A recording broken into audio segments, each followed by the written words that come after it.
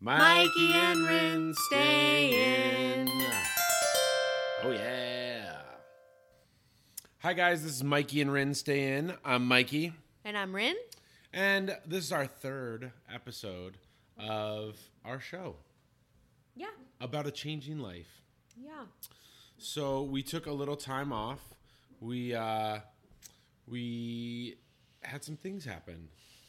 So last time that we spoke with everybody, I think you were 10-ish weeks pregnant. Yeah, that sounds pregnant? right. Yeah, I think so. Do you want to tell us about what happened? Sure. So, not too long after that, a little under a week perhaps, I had a miscarriage. Yeah. And it was pretty sudden and devastating, and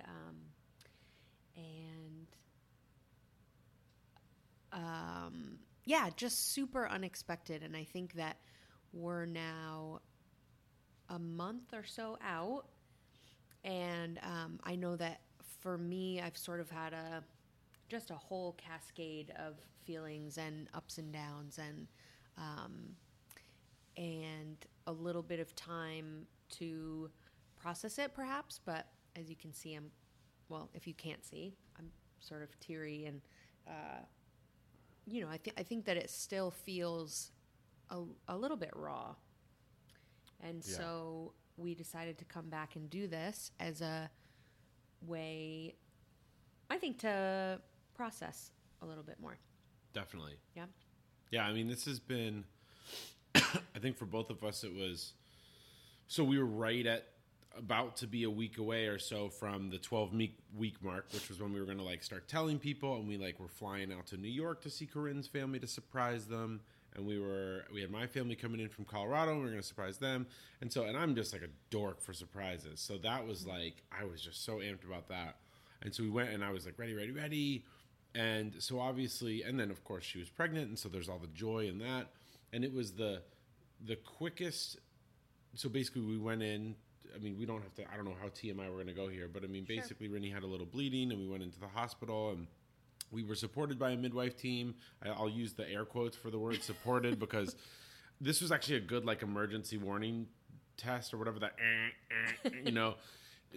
because our midwife team was fine. There was a lot of fucking hiccups. We won't get into all the details because it's just that's boring to listen to, but there was a lot of things where we were not supported, and the hospital wasn't that great, and the midwife team was lackluster and whatever. But we went into the hospital, and basically they did an ultrasound and didn't find a heartbeat. And they didn't say, in that moment, there was this very sweet ultrasound technician who they're not allowed to say anything. It all has to be very hush-hush. The doctor has to give you the news. But this guy we knew right away. It was really interesting, too, because we were in the hospital late at night. Yeah. Or super early in the morning. Oh, I can't even remember. We did 2 nights in the hospital. Yeah. I think, no, that one was late at night because we went at oh no, we did go to sleep, I think. Yeah, it was we went in at 2 a.m. on a Sunday morning. Yeah. And so it was kind of a ghost town in there. And right, because there was no one else in the place, yeah. Which was kind of awesome because we literally showed up. We got right in. Pretty much got right in, yeah. Because we went in through the ER. But that moment sticks out so much in my mind because it was I got wheeled up to where the ultrasound technician was. And it's, hospitals are so 7-Eleven crazy bright. Right. And there was not a soul in any of that diagnostic area. And then, it was just me and Mikey and the ultrasound tech in this quiet, sterile, crazy bright room. Right. And I remember a moment where he said, okay, I've just got to find your cervix, and, we get all the boring stuff out of the way first. Right. Right. And this was Corinne's first ultrasound too. We hadn't had anything done before this. So we were kind of in this moment, we're either about to kind of meet our baby for the first time and hear the heartbeat and all that, or not. Yeah.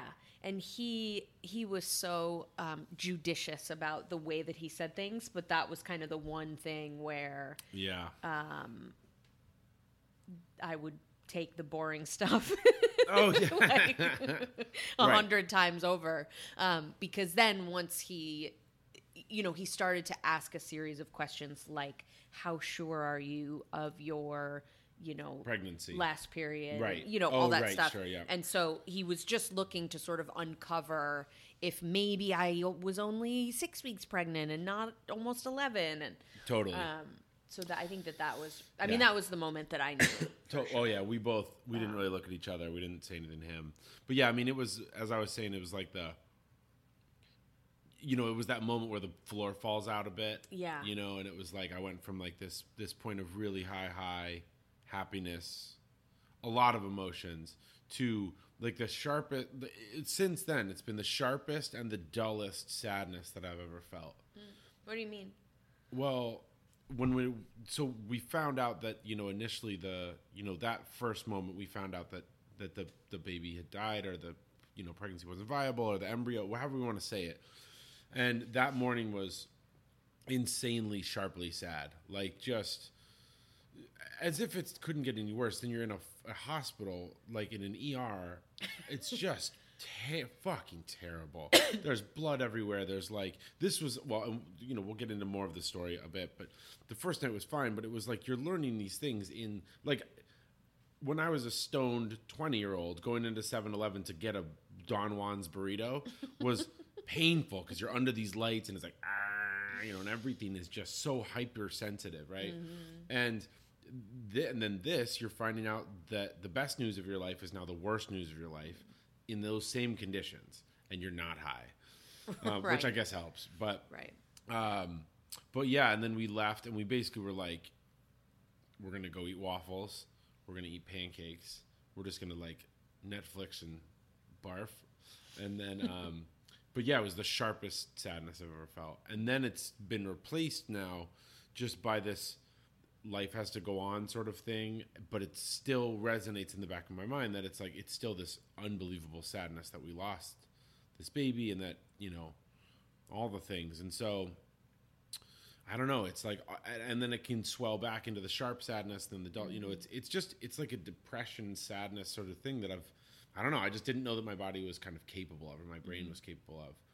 And I don't know, a lot of men, like, this is something we'll talk about through this episode, but it's been so interesting. Like, one, you're not supposed to talk about miscarriages. Right. Like, women, I think, are told it's too scary, it's too personal, you're going to freak out pregnant moms or, like, whatever.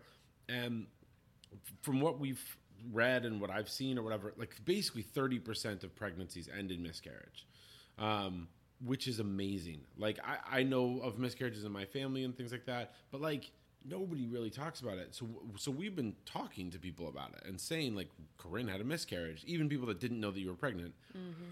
And the support system has been unbelievable. Like, all of these people that we know very well are like, oh my gosh, well, I had a miscarriage. I had 3 miscarriages before my kids, whatever it might be. My sister, my family, like all these things. And it's just an amazing thing. It's like hiding in plain sight. Mm-hmm. One of the other, I mean, we like, I don't know how much people want to hear about like the intimate details of things, but like, so we ended up so we were sent home with the bad news, and they basically were like, go home, you're going to go through some things. It's basically an active miscarriage. You're going through a miscarriage. And if you spike a fever over 101, or no, 100.4, mm-hmm. if you pass something larger than a lemon, which was amazing to think about. And then what was the other one? Oh, and if you bleed more than a certain amount. So if you bleed through a pad in less than an hour. Through a pad an hour, yeah. Right. And so we went home. There was a night. We stayed at home. Like, it was just not, it was terrible. But we were super in it with each other, just, yeah. But and then the following night, Rennie started bleeding a lot and started passing things or whatever. And so we went back into the hospital because we were just like, I don't want you to bleed to death in our house. And so went back into the hospital. And so that night we were in the ER for a while. But then they put us in a fucking birth suite. Which to me is like, it's the cruelest joke. Because it's like, so 30% of pregnancies end in miscarriage. there should be a fucking pregnancy or a miscarriage wing in the hospital. Right. Like, just right. should. Are you Right. fucking serious that the only place they can send us is a place where there's babies being born and shit on the walls that says, like, welcome to the world, baby? Right. Right. Yeah, that was one of the cruelest jokes for sure. And we ended up in the hospital again just because I supposedly had a D&C scheduled, which is you can choose to just actively miscarry and do it at home. I really needed for it to be over and complete and to make sure that that was the case. And so sometimes you can do these procedures in office, but it turned out that mine hadn't gotten scheduled properly. So Right. I would have had to wait another week almost. Yeah. Yeah. And anyway. With who knows what happening. So we Right. were waiting on a doctor that was delivering a baby that night. Yeah. And he ended up having to do a C-section. And so we spent basically an overnight in a birthing suite. Right. And then at 4 a.m. or so, Right. he was ready for the surgery. And so, and then just like another side story is that we didn't really know that this hospital was religiously affiliated. And we are, Yikes. yeah, and we're not religious, and that shouldn't fucking matter. For me, I'm like, if there's a separation of church and state, there definitely should be a separation of medicine and church. Right. Fuck off. Everybody gets sick. Everybody gets hurt. And so we're in there. I just started noticing, like, oh, crosses. Oh, like flyers that say things about, like, your divine father watching over you while you're having, I don't know, an IV fluid pumped into your dick. I don't know. He's there. He's there. He's there. And so that was a lot. And then most of everybody that we worked with, the doctors, nurses, they were cool as shit. They were like very, very helpful, very supportive. Amazing. There was one woman who was very sweet. But she, oh boy, you just could smell the crisis on her. And she was just like, all these things. Well, first of all, she kept calling it a baby, which I don't know. Cool. It is. It was. It would have been whatever. But it just felt a little too, like, I was like, can we just like call it, I don't know, an embryo or something? Doesn't matter.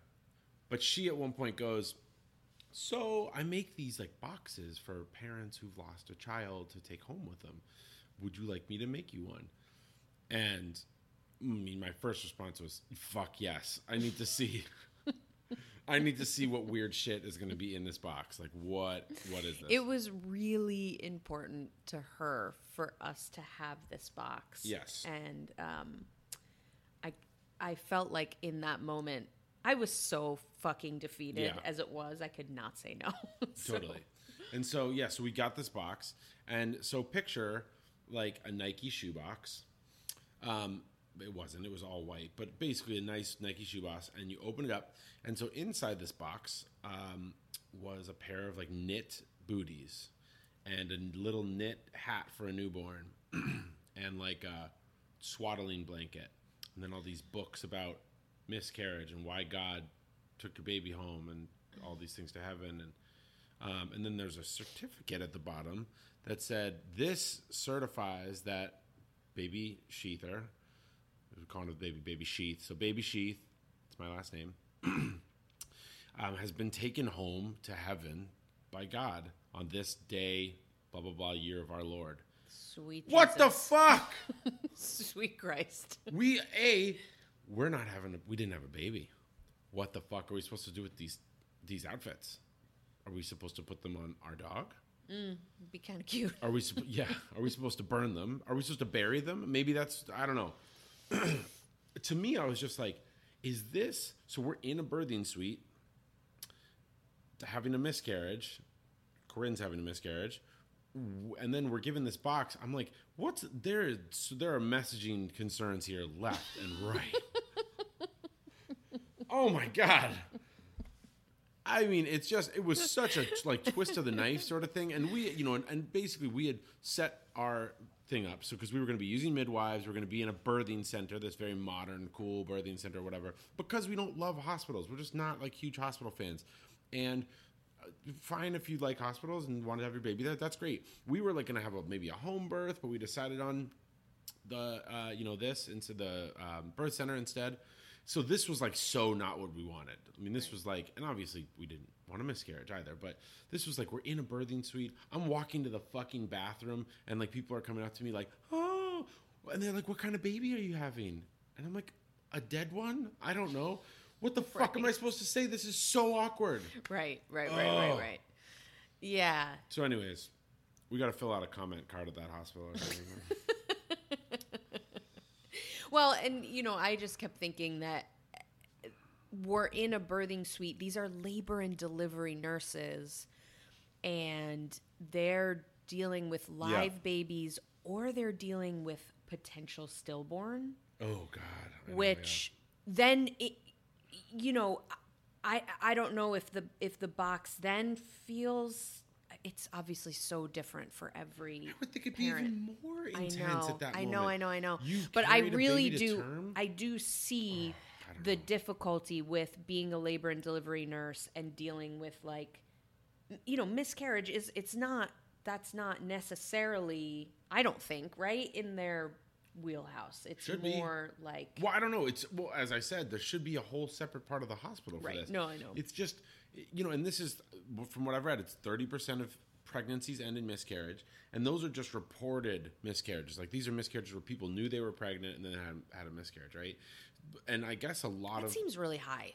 a lot of miscarriages happen, and people don't even know they're pregnant yet, so they think it's just like a heavy period.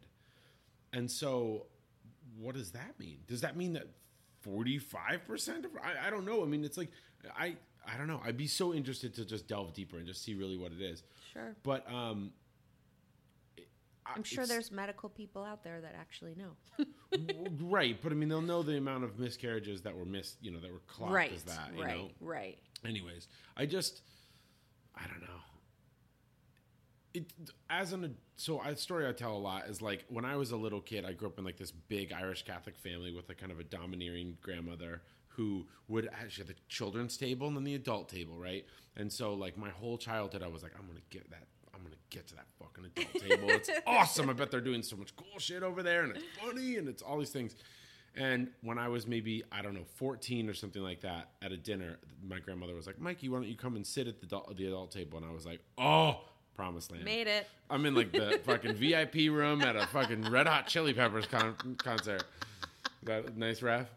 So I got to the adult table and I was like, this is bullshit. These people are so boring.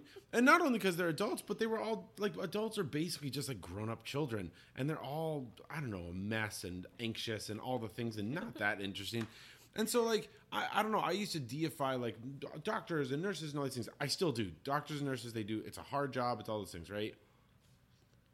But, like... Everybody, we're just people, right? We're just people, like, doing the best we can. Like, bedside manner, is that, like, a low bar? I just need you to not scare the shit out of me. Right. And, like, you can't even do that. An anesthesiologist, we had this, like, weird anesthesiologist who was, like, I don't know, an autistic member of the Addams family or something, who, like, came in and he was just like, and he, like, basically told us 500 things that were terrible that could happen. And then he had Corinne at one point stick her chin out like an ostrich or something. And he goes, let me look at your throat or your neck. And then so she shows him her neck, and he's like, I might have to intubate and put a tube down your neck. I'm like, God damn it! Ah! She's about to have this crazy procedure, and then you're talking about, like, fucking tracheotomy in her throat. I don't know. I was just, it's like, hey, medical community that gets paid an ass ton of money, you should be able to perform at a customer satisfaction level way higher than, like, Starbucks. Starbucks is fucking crushing you right now. Like, they're hitting everybody, like, boom, boom, boom, boom, boom, making them happy, saying exactly what they need to hear. And, like, this person who makes $500,000 a year, like, can't fucking help but trip over their dick and fall into the room and tell you that you might die with a hole in your throat. Ugh. As a counterpoint to that, please, the physician that I had was... Yeah, he was amazing. Literally...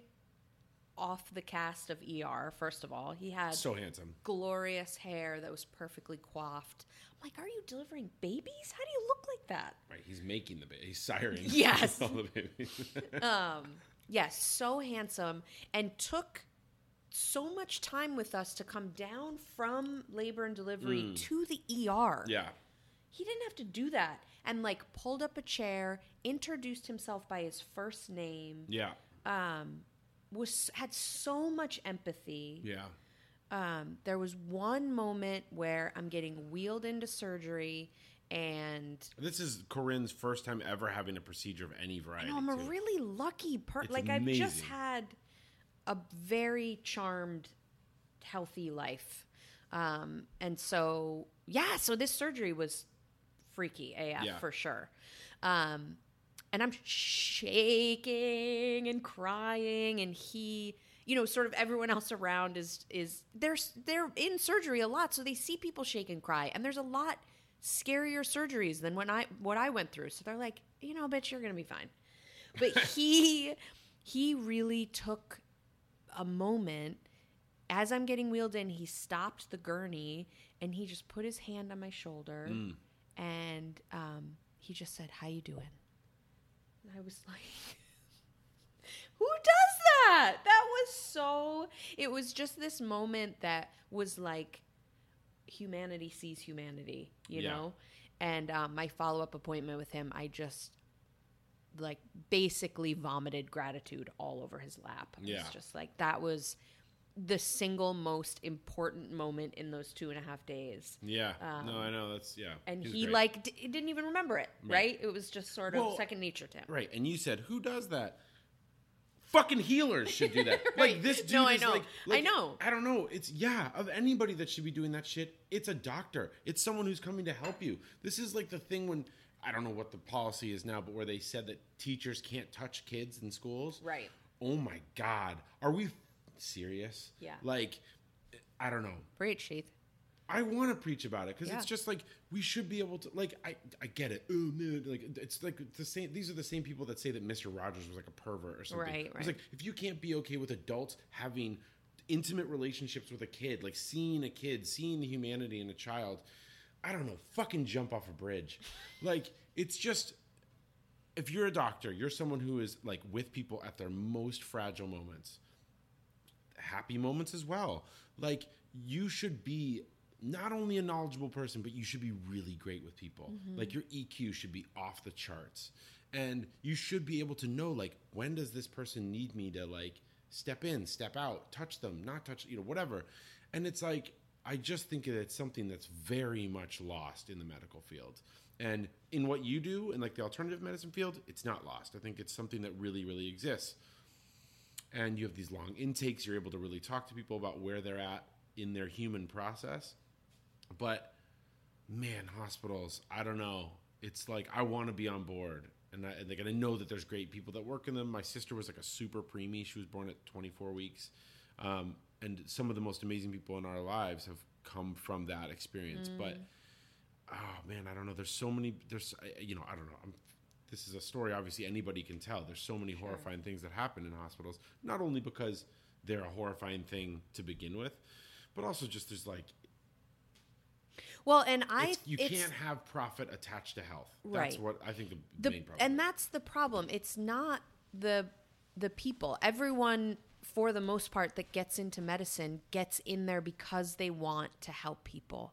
And we've set up a system where we've monetized health in such a way where it's more advantageous to rush people through than it is to really do thorough, like sit down and do a health history intake that takes 30 minutes. Right. Like, that's totally. not going to happen. Yeah. And it's not because providers don't want to. It's because our system is not designed for that. Sure. Oh, totally. You I'll give credit to that. Yeah. And so I think that's why it was so, this was such an incredible experience, because he clearly went above and beyond what he had to. Totally. And, I don't know. It made a hugely lasting impact. That's the stuff that's fresh in my mind. Yeah. The, like, other people's blood on the ER bathroom floor, or what, the dude not wanting to clean it up. I don't know, just all the other noise. That's so secondary. Yeah. And totally. No, I know that was so tangential, but but it's, I don't know, it's important. And so well, I mean, okay, so as far as the show goes, someone I was talking to recently was saying how they knew somebody who, whenever they were pregnant, I think they have a couple kids or whatever, but each pregnancy, they would start telling people right away, right when they knew, they would tell people that they were pregnant, like however many weeks in. And because they were like, I want a team, a support system with me no matter what, even if it's before 12 weeks, and like, and I'm with that. I love that idea. And I don't know, and I get the reason for waiting. I get all these things, but it's so anyways, in relation to that, the podcast, I feel like this is still a journey that we're on. We're still, Mikey and Rin stay in. We're going to be trying to have another baby. And I feel like I don't know, I must say, like, doing the show when you were pregnant and stuff like that, it felt like a very kind of charmed version of the show or something. Like, it was like, oh, hey, everybody, like, hi, this is welcome to Mikey and Rin have money. We're going to like spend this whole conversation talking about our bank account. Hey. And like, I don't know, it felt weird and kind of braggy. And I feel like this, I don't know, of anything that's ever happened to me, this feels like the most humanizing thing that's ever happened to me. I'm like, whoa, ugh. Low lows, high highs, all the things. Yeah. And so I like the fact that maybe the show is going to be about the whole process. Like, it's like, had a pregnancy, had a miscarriage.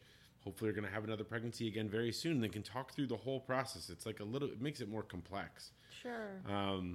It's still dumb and full of fart jokes and swearing, mostly on my part, but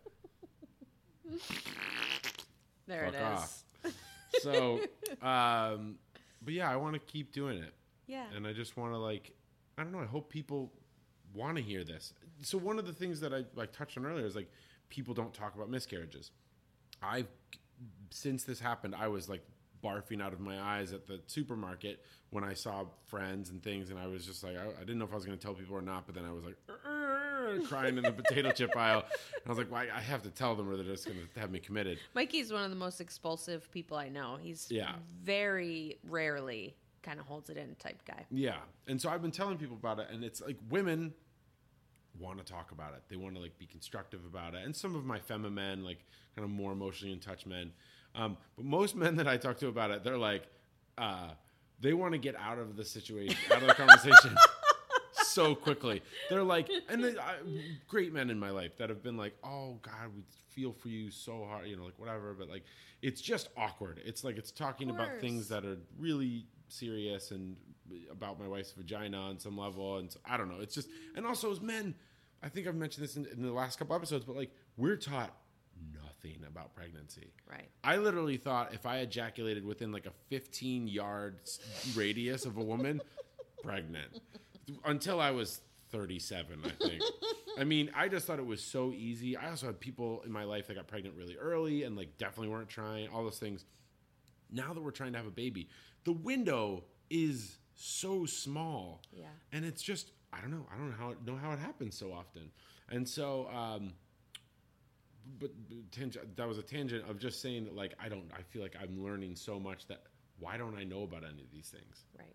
Yeah. I think it's like kind of hidden on some level from men and from humans. They're Americans. Sure. I don't know, but we just don't talk about it. So yeah. Well, and there's something really powerful and empowering about being able to, actually have a fetus implant and then carrying a baby and then birthing a baby. And so I think that that's a part of, sort of just our lack of cultural conversation too. We don't, things that really empower women historically, we don't necessarily chat much about or learn much about or have much of a reference point for. And so, right. No, it's so, it's so true. Yeah. And when it's just there's such a moment in this. Yeah. It's like, oh, miscarriage. And like, even like when I would say it out loud to certain people. Don't freak people out. Yeah, you're going to scare moms. You're going to scare all these things. And right. people would be like, "You're saying that in public?" I mean, it was like saying like Beetlejuice 3 times, you know. And I just think we need to have the conversation. I started following. I don't think you did, but like the hashtag, I had a miscarriage on Instagram. It's intense, very intense. But it's like, if it's, let's just say at low bar, it's 20% of pregnancies. That's a fifth of people that are pregnant going through this. We should talk about it more. It should be like a conversation that happens, and I just don't think it does. Yeah. So, yeah, I hope. So maybe this podcast, I don't know. Let's get a fucking million listeners and talk about it more. Yeah. Do you want to do any of our signature sags? No, I do want to hear from you how you're doing. I'm okay. Yeah. It's, I just told a friend of mine yesterday, so it's been, like we said, a month or so, and I'm kind of like, I don't know, I just haven't been I have been talking about it to everybody, but like, I just kind of am like good about not having to tell the story or whatever. But so I told it to a friend who I thought knew, but I hadn't told, I guess, and yesterday, and it just, it was just, he's kind of like a best friendy, father figure-y kind of combo to me, and and he was really sad, and he's not an emotional, like someone who really shows emotion that often, and he was crying a little bit, and it just really got me, and but yeah, I'm doing okay. I mean, I'm kind of a firm believer in like, not everything happens for a reason. I think that's kind of bullshit, but more kind of like, I like plumbing the realms of human experience. So like, I like to kind of like feel the feels. Wow, this is sadder than I've ever felt. Wow, this is happier than I've ever felt. All the things. And I've been going through this season recently that's been a kind of a more downy season than I've had. And this punctuated it with a fucking bullet. Yeah. And but I feel like it's also helping me to like kind of contrast things in my life and just see like my life is actually so happy. So good. Our marriage is so good. Yeah. Our friends are great. We live in a really beautiful place. I don't know. So I'm doing okay. I mean, it's definitely like, it's there. Yeah. It's like this, I feel like it's kind of this lump in my throat that I don't think is ever going to go away. But I think that's good. I think that's a reverent way to look at it. Yeah. So how are you doing? I am.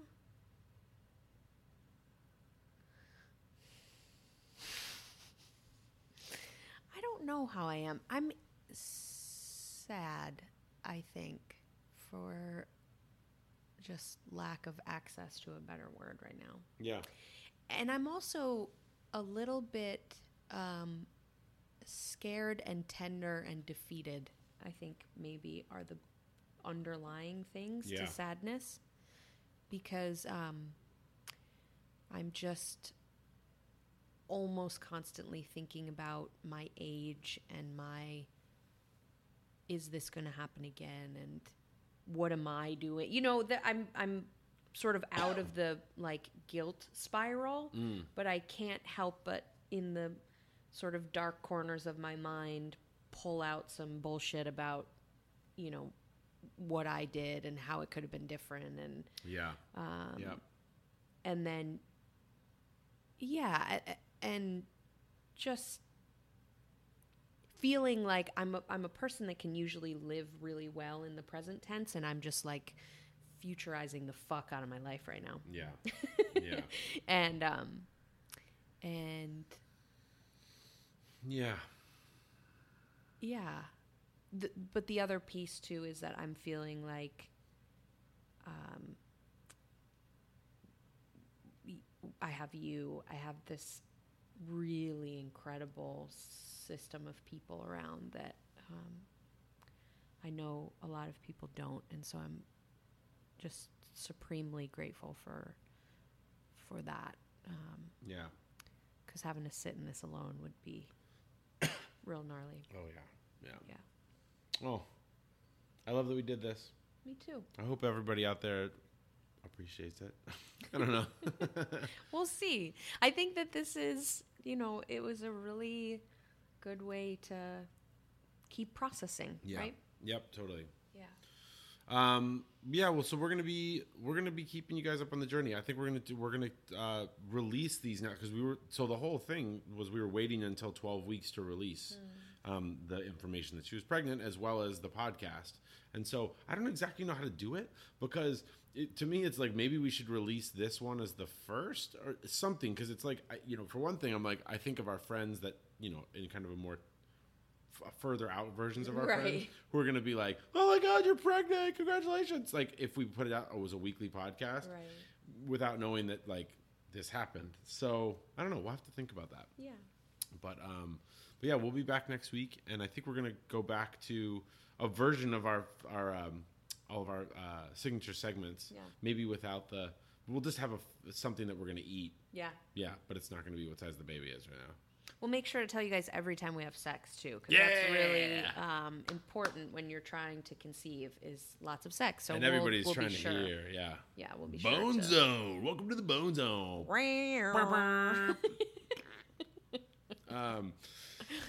Yeah.